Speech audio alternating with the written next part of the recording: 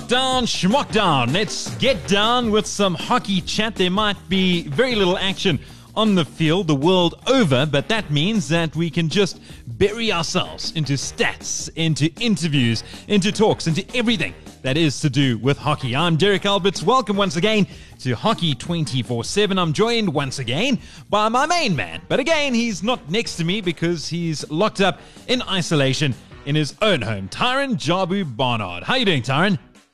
Yeah, Derek, I think obviously we've got to start getting used to this. We don't know when the end is coming. We obviously hope 21 days, but yeah, obviously people's health is the most important thing right now. So, yeah, let's just make sure everybody stays home, or I could say it a lot more expressively as some of the comedians do. But if everybody stays home, hopefully we can get over this and out of this in quick time. But there's still lots of hockey planning, activities coming up, news obviously with the Olympics suspended or postponed, events that'll change. So there's still tons of hockey to chat about and lots of content for people to listen to during the lockdown. Yeah, there's no question. It's very disappointing that there's no sport on the go, but in the grand scheme of things, I mean, it means very little given how devastating COVID-19 has been. Yeah, absolutely. I think, ultimately sport is a passion, but at times like this, we need to obviously pay tribute to the people keeping things ticking over. And I probably haven't looked at a teller at a Woolworths or a Spar or a Checkers with as much respect as I am looking at them right now. And, it's great how most South Africans are standing together and staying at home.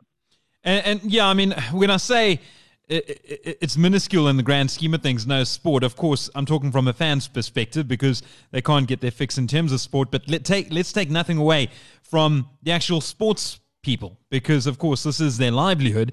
And yeah, I mean, we speak about the fact that hockey in general isn't as funded nearly as much as it should be. And now we're taking away the little earning capacity that players have. So, yeah, I mean, we do completely sympathize with sports people out there who are unable to ply their trade day in and day out. And for now, it's been a couple of weeks. But, yeah, we have no idea just how long it's going to continue for. Yeah, and I think, again, hockey is one of those key things that hockey is really has two prime events. It's got the Olympic Games and it's got the the Olympic Games and the World Cup. And obviously right now we're sitting on the back of the fact that the Olympic Games has been postponed. Yeah, that's... So for many hockey people, it's incredibly disappointing because that is the thing that would have kept them going. That's the thing that would have kept them fired up and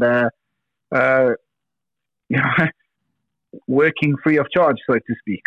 Yeah, I completely understand. And the silver lining is the fact that it has been postponed, not cancelled entirely, but it does mean that we've got another 365-day plus wait until the athletes take on Tokyo 2020, keeping the same name, but just a year later. But without further ado, let's get on to our guest of the show. Been around for many years. He's done plenty and more when it comes to hockey, not just on the field, but beyond as well. But Tyron, tell us more. Yeah, absolutely. And it's appropriate that we probably led with the Olympics because this man has basically told us that the Olympics was going to be his swan song. So we're now going to give him the chance to clear the air on that. And, he's represented South Africa 160 odd times. He's captained the country. He's been to the Olympics. He has been an absolute model athlete for the country and definitely one of the better role models for hockey in the country. So welcome onto the show, Rusty Peterson. Thanks, guys. Yeah, thanks for the nice introduction, guys. Yeah, it's a pleasure, Rusty. I mean, I appreciate the payment that you put in my account this morning. So I think we're all square now. No, but in all seriousness, I mean, Rusty, we did talk about it, and I think we should go straight there. You had played your last game in South Africa. It technically wasn't the one that you were supposed to because of good old Wits. And the Olympics were going to be your swan song. How does this change your personal plan? I mean, it's a bit of a we got to move the goalpost a little bit. But like I chatted to you earlier in the week, the most important thing is just for everybody to stay safe and stay healthy and get through this COVID-19 that's tackled the world. For me, mentally, is I still gonna retire at the Olympics. If the Olympics now this year and next year, if they move it for another year, then I'll maybe have a different discussion. But yes, of course, it's a bit of a mind shift. I was talking to someone the other day. The main thing is I'm still enjoying my hockey. So even I called my retirement if I make the team in Tokyo this year. It would have still been sad for me because it feels like I still got a bit of hockey left in me. But of course, there's some other stuff that's also getting important in my life. And there's other challenges out there that I also want to tackle after my hockey career. But at this stage, yes, the dream is still to play at Tokyo. I feel personally, and especially with this team at the moment and with Gareth Ewing, that we got a bit of unfinished business after not performing too bad in London and then missing out on Rio. That I thought that is going to be Olympics where we're going to show the world what the South African hockey what South Africa hockey nation is all about. And so I felt like Tokyo, this is the one that I really want to be part of this story and hopefully show the world where SA hockey should be in world hockey. And Rasta, in your opinion, a delay of a year, think it's a good thing or a bad thing for South African hockey?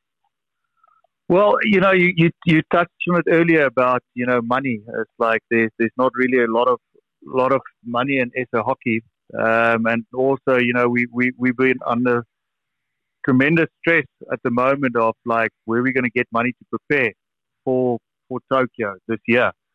So I think it's given you a bit of time now to find those funds. Because we all know we can't go to the Olympics with a great team, with great skiers, but we undercooked and we didn't prepare well. And of course, this preparation means like, you have to go to Europe or you have to travel overseas to go play against the big teams and, try to catch up a couple of games before the Olympics. So I think that's the one positive. It gives us a bit of time, to try to go find those sponsors. We're also realistic. We know after this, the world economy is going to be a bit upside down. So it's not going to be easy. But I think from a mind shift, it's like it was just over 100 days to go to the Olympics and the Olympics have been postponed. So it's a little bit sad. We've been working quite hard. And as an athlete, you want to make sure that you peak at the right time. And I think, we've been on such good momentum at the moment, since last year, since Gareth Ewing has taken over.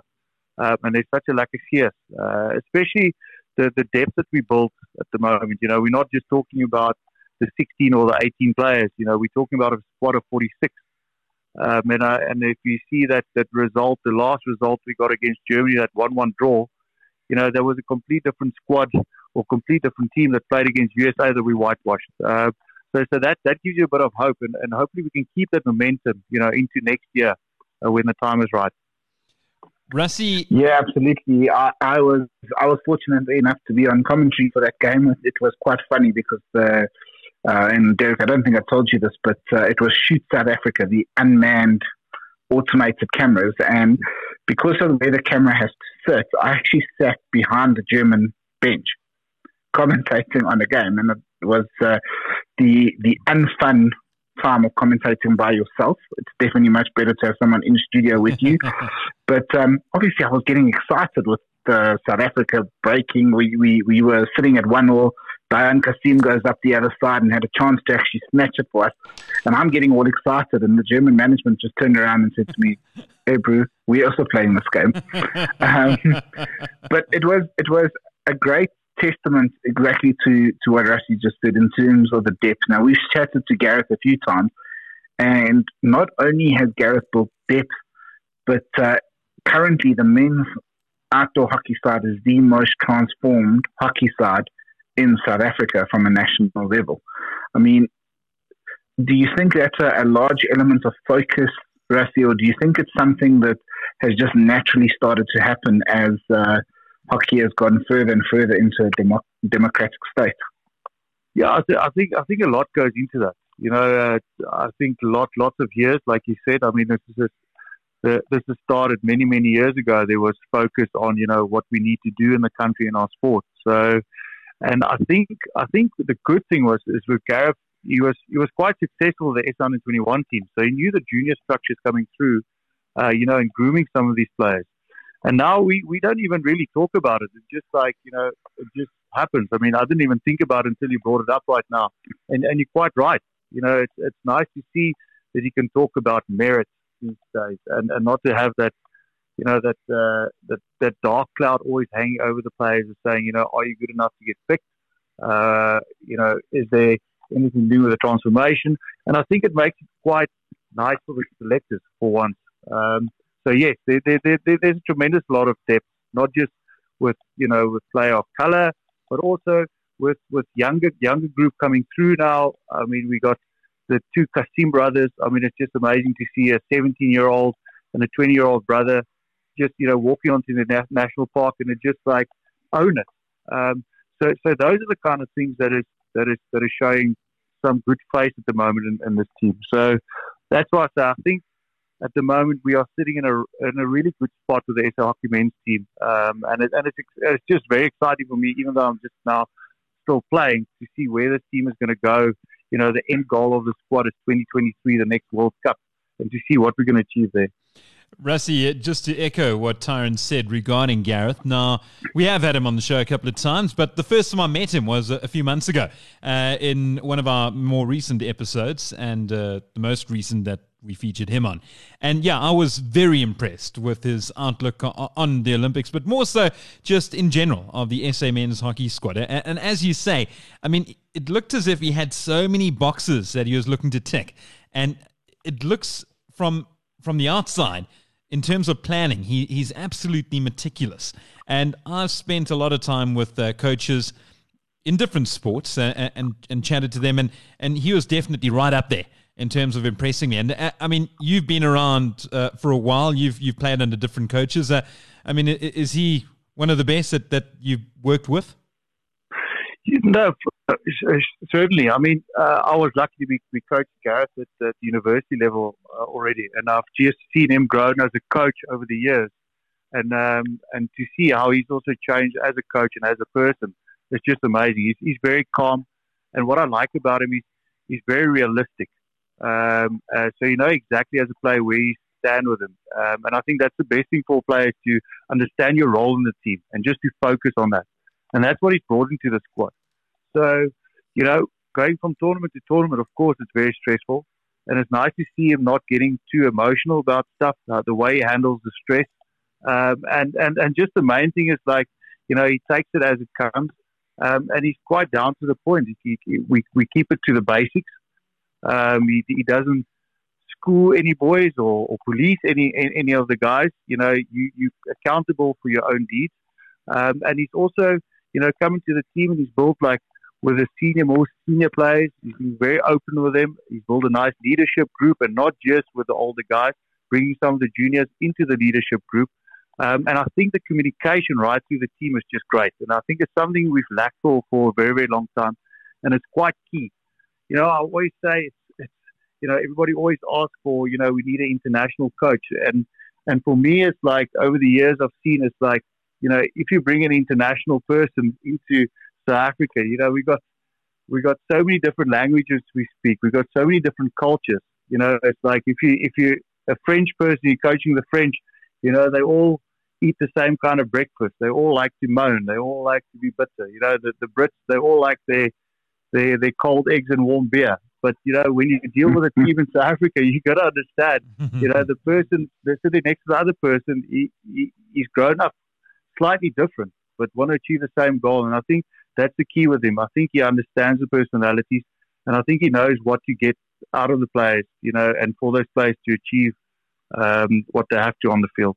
Yeah, I'm glad you've mentioned this, because it's not the first time I've brought this question up in this podcast series. But a common thread among sports teams when they are successful is that a happy sports team is a winning sports team, Or is it vice versa? A winning sports team is a happy sports team. It's like a chicken or the egg scenario. And from what I've found, generally when I speak to players who've represented successful teams or periods where they've been very, very successful, I speak about the fact, it must have been so great having won that tournament or won this match away, and they go, no, that was very cool. It was amazing. But then they go back and they talk about the environment that they were in and the build-up to the match or to the tournament, and that they said they've never been in a better environment before. And do you find that where, I mean, you're speaking now, is it the bigger group of players? It's not just the fact that he's talking about 11 players on the field. You're trying to build a winning culture amongst the general group of players that are going to be involved going forward to Tokyo. Yeah, and I think, Derek, where you see it is when the chips are down. When you look for a happy team. And I think a prime example was last year at World Series. We came out of World Series, we made the finals quite successful. But what everybody forgot is game one we lost against USA, a game we should have won quite easily. We lost that game, and our second game against Japan, we also lost that game. And I think that was Gareth's first big tournament. And usually sometimes when that happens, you lose your first two games in the pool stages, things can go pear-shaped. But again, just echoing what I was just saying now, he just kept calm and said, well, guys, this is how the tournament is panning out for us now. We have to win this game to make sure we play against this team to get this result, and we have to put this kind of performance in, and this is how we're going to do it to get to the final. And you guys need to make a decision. And that just gives a kind of clarity without bringing any stress into the team, without any anxiousness into the team. And I think that also creates a kind of happy culture. And then of course, when you start winning, then of course that beer at the end is always sweeter. And that motivates you just to work harder, because then you can see, whatever plan he's giving, whatever tactics he's giving, when it starts working out, you start enjoying training and you start working hard for each other on the field. And even if you're playing in England and you get handed a warm beer, if you've done so well, it still tastes pretty nice as well. Well, luckily we've got a very good manager. Martin van Staden always regular sneaky, and he makes sure he gets what the boys want. And Rusty, on the flip side, when you're not in a great environment, of course, then you really do feel it. And I don't want to throw anyone under the bus, but I'm sure there have been periods where you've been involved with the team or a team where the chips have been down and the guys haven't really gone out to fight because they've been in an unhappy environment and they really think, well, to hell with this. I'm not really happy at the moment. Yeah, Derek, to be honest, I've been quite lucky. I don't think I've ever walked onto the park in the green and gold with anybody not wanting to win a game or not giving it their all. But, sometimes, in a team environment, sometimes, like I said, when the chips are down and things are not going the right way and, leadership is not going well, or, there's one or two players in the team that's, going off the path, then unfortunately what happens in a team, there's clicks that start. And lucky, to be honest, we've always been quite straight with each other. We've cleared a lot of issues out in the past, and we've had a lot of closed door issues that we had to get through with various kind of coaches, and it comes in and out. Doesn't matter who the coach is. Sometimes it does pop in. It's just how quickly you can clear it out. But like I say, yes, in the past, always, it's a natural thing. You will go through those phases where one or two guys is not happy. They're trying to convince the other guys and kick start. But that's when you have to diffuse it as quick as possible. And, luckily, like I say, in my career, I can't ever imagine that anybody walks into the field not giving it their all or is not left to play that day. Rusty, you mentioned coaches now, and it's actually interesting because in our most recent episode, we chatted to Lisa Dietlers, 267 caps for South Africa, and she played for 4 coaches. Now, you yourself, you're sitting on about 165, I think it is about now. And it's very hard for me to even count all your coaches because you've had quite a lot of different coaches. Why is that? Why do our men have so much more rotation and insecurity than our women in hockey in South Africa? Yeah, well, that's a difficult question for me to answer. It's like, if I think now through my phases, I had different phases of my career with different coaches. When I just came onto the scene, I basically just came out of the bush. I only started playing hockey, and luckily Paul Revington saw me and he just invited me to a national camp. And basically he told me straight, listen, you're going to train for 2 years with the national team, but you're not going to play a game because we want to try to fast track because you got some kind of talent. So at that stage, I mean, Revs was like a complete different kind of coach to me in my phase there.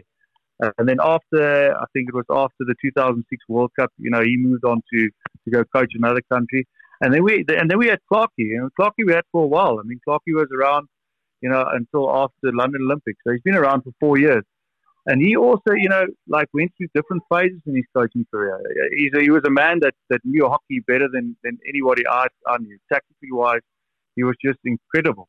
You know, and then from there was a bit of a transition when Clarkie finished up where I think SA Hockey wasn't too sure exactly how they wanted to manage the team. I think they were looking at like having a director of the team and to try something out. And then we had Charlie Pereira, more like directing the team than actually coaching the team, but just getting trainers around it. So that was a complete different experience for me is, you know, seeing all of a sudden on the field, you don't just have your coach, your assistant coach, and maybe another trainer, but all of a sudden you have 5 to 10 people involved. In every training camp, there's different, you know, trainers, as we called it. So with Charlie was different, and then Fabian took over. You know, Fabian tried to bring and fast track a lot of younger players to bleed them to get it through. Not a lot of players, unfortunately, got on with him. And you know, when we just discussed now, when you start seeing a split in the team, then there's a lot of unhappy things that happen. And unfortunately, over that era. And then obviously we had Mark Hopkins just after him. And to be honest, Mark didn't have a long enough run. I think, you know, he was just in the job from Commonwealth Games early in the year, straight to World Cup in December, and that's, you know, in his contract finished, only had a year contract. So it's difficult to comment on that, what SA Hockey was deciding on that stage. The reality, though, is, to answer your question, is, you know, again, unfortunately, it comes back to the money issue. It's like, you know, at this stage, it's almost like, you know, being the head coach of SA Hockey, you're a volunteer, and you're not really getting monetized out of the job. So I think that is also a big reason why, you know, coaches come and go. You know, things are not going well, things are not going right. You know, it's easy just to say, listen, I'm packing up and I'm moving on. Or if you're doing really well, it's easy for another country. Like we've seen a lot of our top SA coaches that we've lost over the years. You know, if you look at Craig Fulton, Paul Revington, Giles Bonnet, there's a lot of coaches we can carry on. And unfortunately, we just don't have those resources for those coaches. So I think that can also be a big reason. Yeah, I mean, and you speak about that. We know that, you know, the coaches, not even on the men's side, it just extends out. Sure, there's so many. I mean, guys who played alongside you or coaching overseas, like Lloyd Madsen, Rhett Halkett, even Charlie Pereira, you know, Jen Wilson, Dave Staniforth, Revs, Clarkie, Giles. I mean, so it's crazy how many people we are providing worldwide. So it shows you we've got the talent. We just need to use it here. I think I want to dive in a little bit now to the Gareth era, which is your most recent era in your career, and we'll go back and talk about some of the highlights of the past in a little bit. But Gareth, as you said, took over just after the World Cup. We went straight to a World Series, needing to win or make the final, and didn't start very well. But after we beat Mexico, tide seemed to start to turn, and Gareth has actually quite a really good record running right now.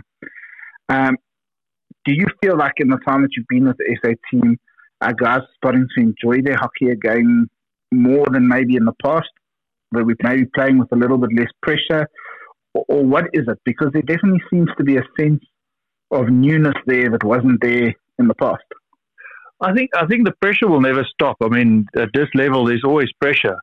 I just think there's much more freedom to play. You know, he's empowering players. He wants you to play your style. You know, he picks players, and it was quite interesting to see as he took over the team. He started making positional changes.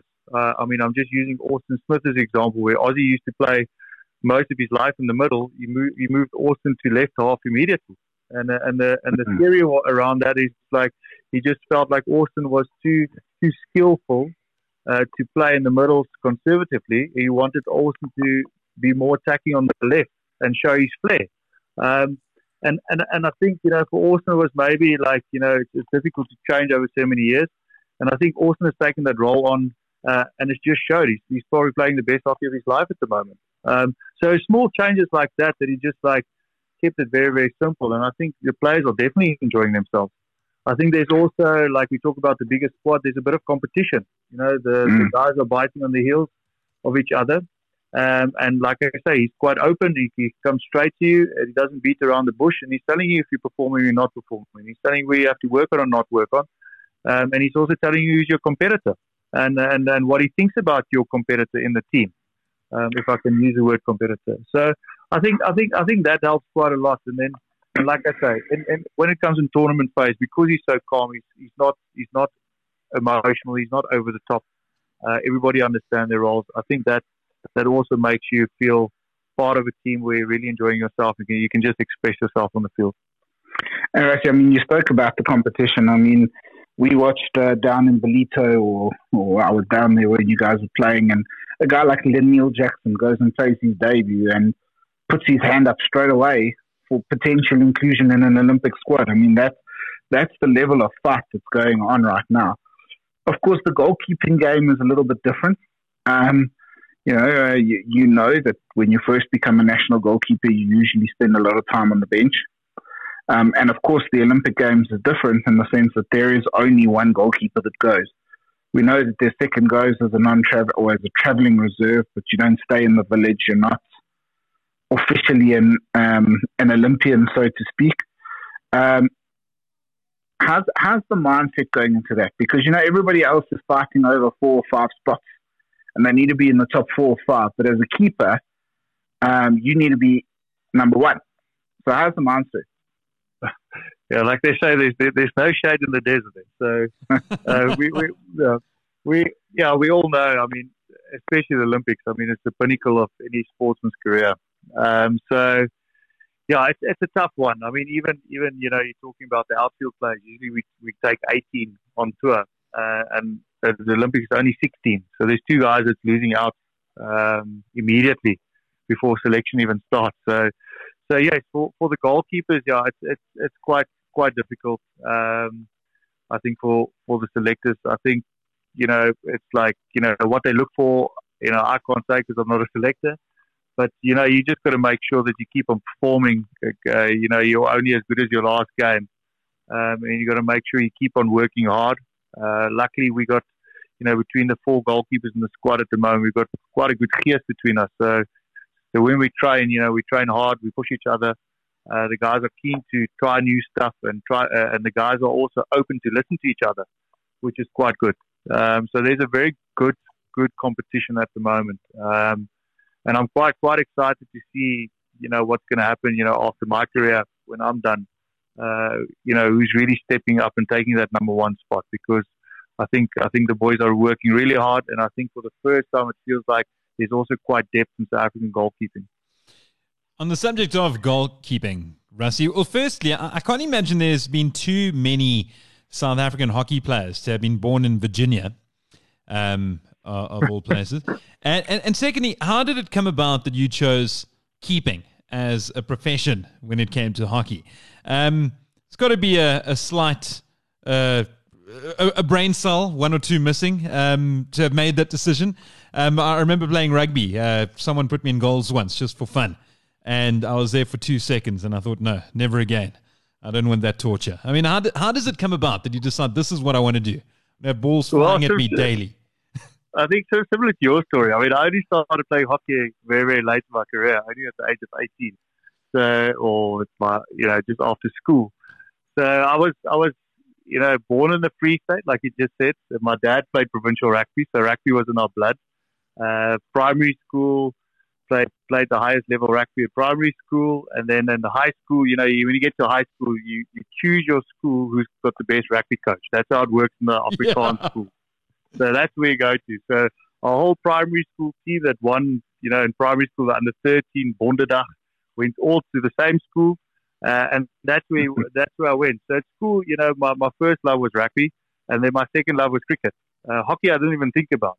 And then in standard 9 or grade 11, I started picking up a lot of injuries. So halfway through my rugby season, I broke my cheekbone, my eye bone, and my jaw. So I was out for half the season. And then in my matric year, that's your big year, we want to try to make a Saving Week team, and then hopefully get a sniff at one of the universities or even a union if you played it really well that year. And the second trials game at school, I broke my ankle. I got a plate with 6 screws on my ankle. So that was my last rugby game, put it that way. And then at cricket, I was a wicket keeper. So after school went to Varsity Victoria, and then one of my mates, he was a very good, or he was at that stage under 21 Northern's provincial keeper, hockey player. And he said, "Come on, why don't you join the hockey club?" And I thought, okay, well, that's the perfect place to meet chicks. So that's how I ended up at the hockey club. So I had absolutely no skill, but I wasn't scared, like just being a cricket wicket keeper. I wasn't too scared of the ball. So it gave me my first set of goalkeeper kits. It was one of those 1978 leg guards, as thin as tracing paper, and 2 left-footed kickers, and that's where it all started. And luckily at that stage, our famous South African umpire, John Wright, he's the director of hockey there. Also had a Belgian coach there at that stage. They saw me bugging around there in the 4th or 5th or the 6th team, I can't remember. They just pulled me off the field, and then I started working hard, trained, and then it was, history from there. That's amazing. I spoke about there can't be too many hockey players emerging from Virginia. I think there must be less national sportsmen or people who have played nationally, having only picked up the sport in their late teens. That's an unbelievable story. Yeah, I was quite lucky. That's why I'd like to touch on that story with Paul Revington when he was the national coach that pulled me, like I say, out of the bush. And then basically told me, listen, you're going to be the team's dartboard for the next 2 years. So you're just going to tour with us, and I'm also just going to smash balls at you. So so that was I was quite lucky that I got spotted that I was talented, and then it was just graft from there. But I really enjoyed it. I really enjoyed training. And I enjoy being around with the guys on tour. So it just started becoming a passion from minute one. And Rassie, obviously you played alongside and behind and in the pecking order some really good goalkeepers. Who's the keeper that you most looked up to in your career? Well, I mean, I spent when I just came into the team, I spent a couple of years behind Chris Hibbert. And he was just like a very natural guy. The way he saw the game, the way he read the game, I thought he was very good of just like closing down space, the way he managed his circle. But he was also really open to me how he discussed, games, and how he spoke to me in a nice way, and tried to also fast track me in certain ways. So I've got tremendous amount of respect for Chris Hibbert. And then there was crazy nutters like Dave Staniforth, Simon Martin. Just before my career as a youngster, there was a great Brian Myberg that was 6'7", and bowled as a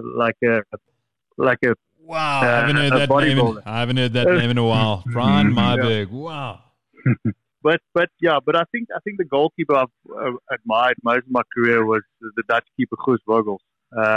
He retired 2010 World Cup, and I was just like watching a lot of like video clips of him and watching him play. He was just amazing. He was so agile, explosive. He just had an amazing eye. He could dive to the wrong side, but he can still somehow get his stick to the ball and make a clean save and make it look easy. Yeah, so Guus Vogels was definitely my idol through my career. And if you had to pick one keeper to go for a beer with? Definitely not Brian Myberg, because I believe we're going to get stuck in at the bar for a long time. But no, it doesn't just have to be one beer; it can be a lot of beers. Yeah, but no, I would love to have a beer with Guus Vogels. I haven't spoken much to him, just hello and goodbye when I saw him at tournaments as a youngster, being very shy. But yes, I would love to have a beer with him. Brilliant. Rassie, obviously we've been fans and friends for a long time now. You myself are I wouldn't say fans, both of us, but I've seen you play in some amazing games. I've seen you dominate on RPT, where you were one of the few players to ever to be a goalkeeper who wins player of the tournament. Not keeper of the tournament, but actually player of the tournament. What's the highlight? Geez, there's so many highlights in my career. I always think back again. It's like qualifying for Olympics for SASCOC. It's always been a stressful story, and it always goes back to what we did in 2012. When we qualified, we won the Africa Cup, and then SASCOC said, we have to qualify again, and we had to fly to Japan to Kakamigahara to go qualify. And I always remember that final. I think we won the game 2-1, and the Japanese put on an extra player that last couple of seconds. And just seeing the guys pulling together in Japan against Japan, and eventually getting that ticket that we deserve to go to London Olympics, I think that is definitely one massive highlight. And then again, it's just like, IPT, winning IPT is always a special moment. But I think a massive highlight in my career, and it's the people that played such a big part of my career. It's just like having my family next to the field the other day when we played against Germany and getting a result against them. Those are small highlights that you will always cherish the rest of your life. So there's so many highlights out there. So it's difficult to pick out one and say that's the best. And you talk on that tournament where we beat Japan. If we go look, it was actually not a foregone conclusion, because we played Japan earlier in the tournament and we had drawn 3-3 with them.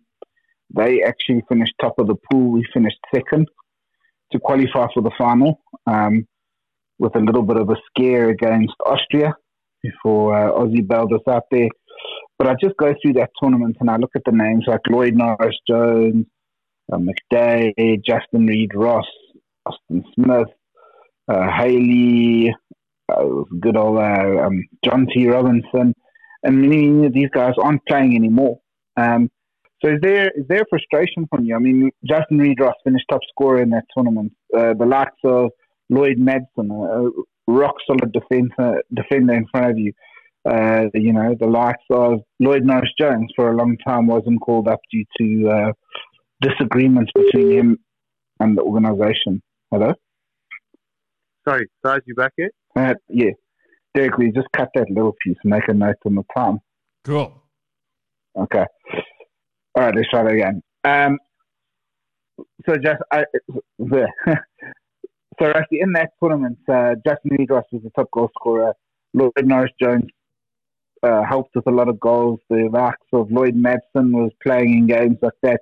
Is there ever frustration from your side that guys like that didn't play as many games as they could have for South Africa, and we didn't, after 2012, maybe take the step up that we should have? Yeah, I think there's a lot of things that we can talk about. I mean, it's like, every individual player at that stage, his own thing of what's going on in his life at that stage. I mean, I take Justin. Justin was at that stage one of the most dangerous flickers in world hockey. At that stage, he was based in Holland. He had difficulties, coming back home for training camps and stuff like that. Lloyd Norris-Jones is, one or two fallouts with the coach and management. But that's just how Chucky was. And I think some coaches could manage him, some coaches couldn't. And I mean, these players are probably, some of the best players that hockey has ever seen. And we'll probably see for a long time. And they showed it at world level, what they can do. So yeah, you go through these phases. You think, you look at a team and you think, geez, what would it have been like if this guy was there, or that guy was there? But after a while, it's a team sport, and you got to look past these kind of things. It used to, as a youngster, it used to make me think a lot about that. And then afterwards, it's like, you just got to carry on. You got to make sure, whoever's 11 guys walking out there on the day, we got to go do the job, and we got to bust ourselves for each other and for our country. So yeah, some of those players, had some issues with management at that stage. Some of them also had pressure where the clubs didn't want to release them. So yeah, it would have been interesting. I think, like I said earlier, we definitely had some unfinished business after London Olympics, and I would have loved to see, if we had, majority of that team with some extra fresh guys that, some of the Oaks also retired in London to see what we could have done in Rio. Right, as we are moving along here, and we don't want to keep you too long because I know during lockdown you've got some training you want to do. I know you're doing a little bit of a marathon run in your back garden. But I thought you had a pretty cool career. So how about we get you to pick a world 11 of people you've played against, people you've watched over the years. Who would make your world 11? And because you're still active in the South African scene, let's leave any active South African players out of it. Yes, world 11. I'll probably go a little bit over. I'll probably add a bench as well now that we've got rolling substitution. Yeah, it's important. To start at the back, I'll definitely, like I said, my hero was Koos Vogels. I thought he was an incredible goalkeeper, so I'd have him definitely in the net. And then, and I think someone that nobody really talks about, and it's nice to see him back involved in South African hockey, is Craig Jackson. I think Craig Jackson is probably one of the best defenders, not just South Africa had, but like world hockey has seen. He's just had an incredible long-handled pass under the shoulder. He just defended in a calm way. So it was nice to see, always nice to see him as a youngster playing. And then 2006, and I think he also won gold in Beijing Olympics, was a big German defender. I don't know if you guys can remember him, Oliver Krone. He looked like a WWF guy. He had plaster on his but this guy can get his knuckles on the ground and make tackles. So definitely him. Then another German, Max Miller. He could also slap the ball like a train from the back. And then definitely I've got to go with Mark Knowles from Australia. He was just a big playmaker from the middle at the back. Midfielders, if I now really go back into the archives, I would say you can't leave a guy out like Shabazz from Pakistan. Taine de Nooijer, names like, even Danrush Pillay. I can't even remember, where he played in the midfield or up front. I think he was also like Shabazz, like a potato. You can use him anywhere, in any dish. And then, like a guy, Sada Singh, Mo Foer's name also comes up in mind. Yeah, of course. Definitely Timo West, probably one of the best midfielders Germany and the world has ever seen. Barry Middleton. And then up front, I would say Christopher Zeller, Jamie Dwyer, and then definitely, without a doubt, Greg Nicol from South Africa. So I'll definitely have those two South Africans in my squad. And then I also, a player that I think nobody really talked about or made too much of a fuss, was probably one of the most difficult strikers I've ever played in my career, and I've played a lot of games against him, was Matthias Witthaus from Germany. This guy was just incredible. He could finish, he could do anything. He could hit the ball backhand. He could eliminate goalkeepers one-on-one. He could flick the ball. He was just unbelievable. And then guys like Paul Burrows from New Zealand, Stefan Veen from Holland. You think about flickers, Bram Lohman, Sohail Abbas. So those guys, if I have them in my world team, I'm sure we'll be okay. Yeah, I think you've got quite a few Olympic and World Cup medalists in that. So you've got guys who know how to win. And of course, you brought up actually one of my favorite players of all time, and that's Timo West. But it's actually his brother that is my favorite player ever, is Ben West. Ben is also classic. I mean, he's crazy, but I was fortunate enough to get to meet him when he came and played in the PSR. And I don't think I've ever seen somebody move on a hockey field like that before. That's for sure. All right, Derek? Yeah, Rusty, I mean, as we're about to wrap up, we're going to get into the one-question quiz shortly, but, I mean, we're speaking about careers, etc., but moving away from the hockey field, and talk us through your career, because, as sportsmen in general, especially when they're in their 30s, they talk about life beyond the sport, but with hockey players, you've got to be talking about that with them from when they're 18, in terms of careers, and there certainly is you do have a very busy life beyond the hockey field. And what does the future hold for Rassie Pieterse beyond Tokyo 2020? Yeah, Derek, I think I've been very, very lucky. I think that's probably why my career has been so long, is because my job allows it. I was very lucky as a youngster to be sponsored by TK, one of the top brands in the world, German brand. And then, eventually started working for them as a youngster. And now running the distribution rights in South Africa since 2009. So my work is like really fit into to my own sporting career. That's a massive hobby.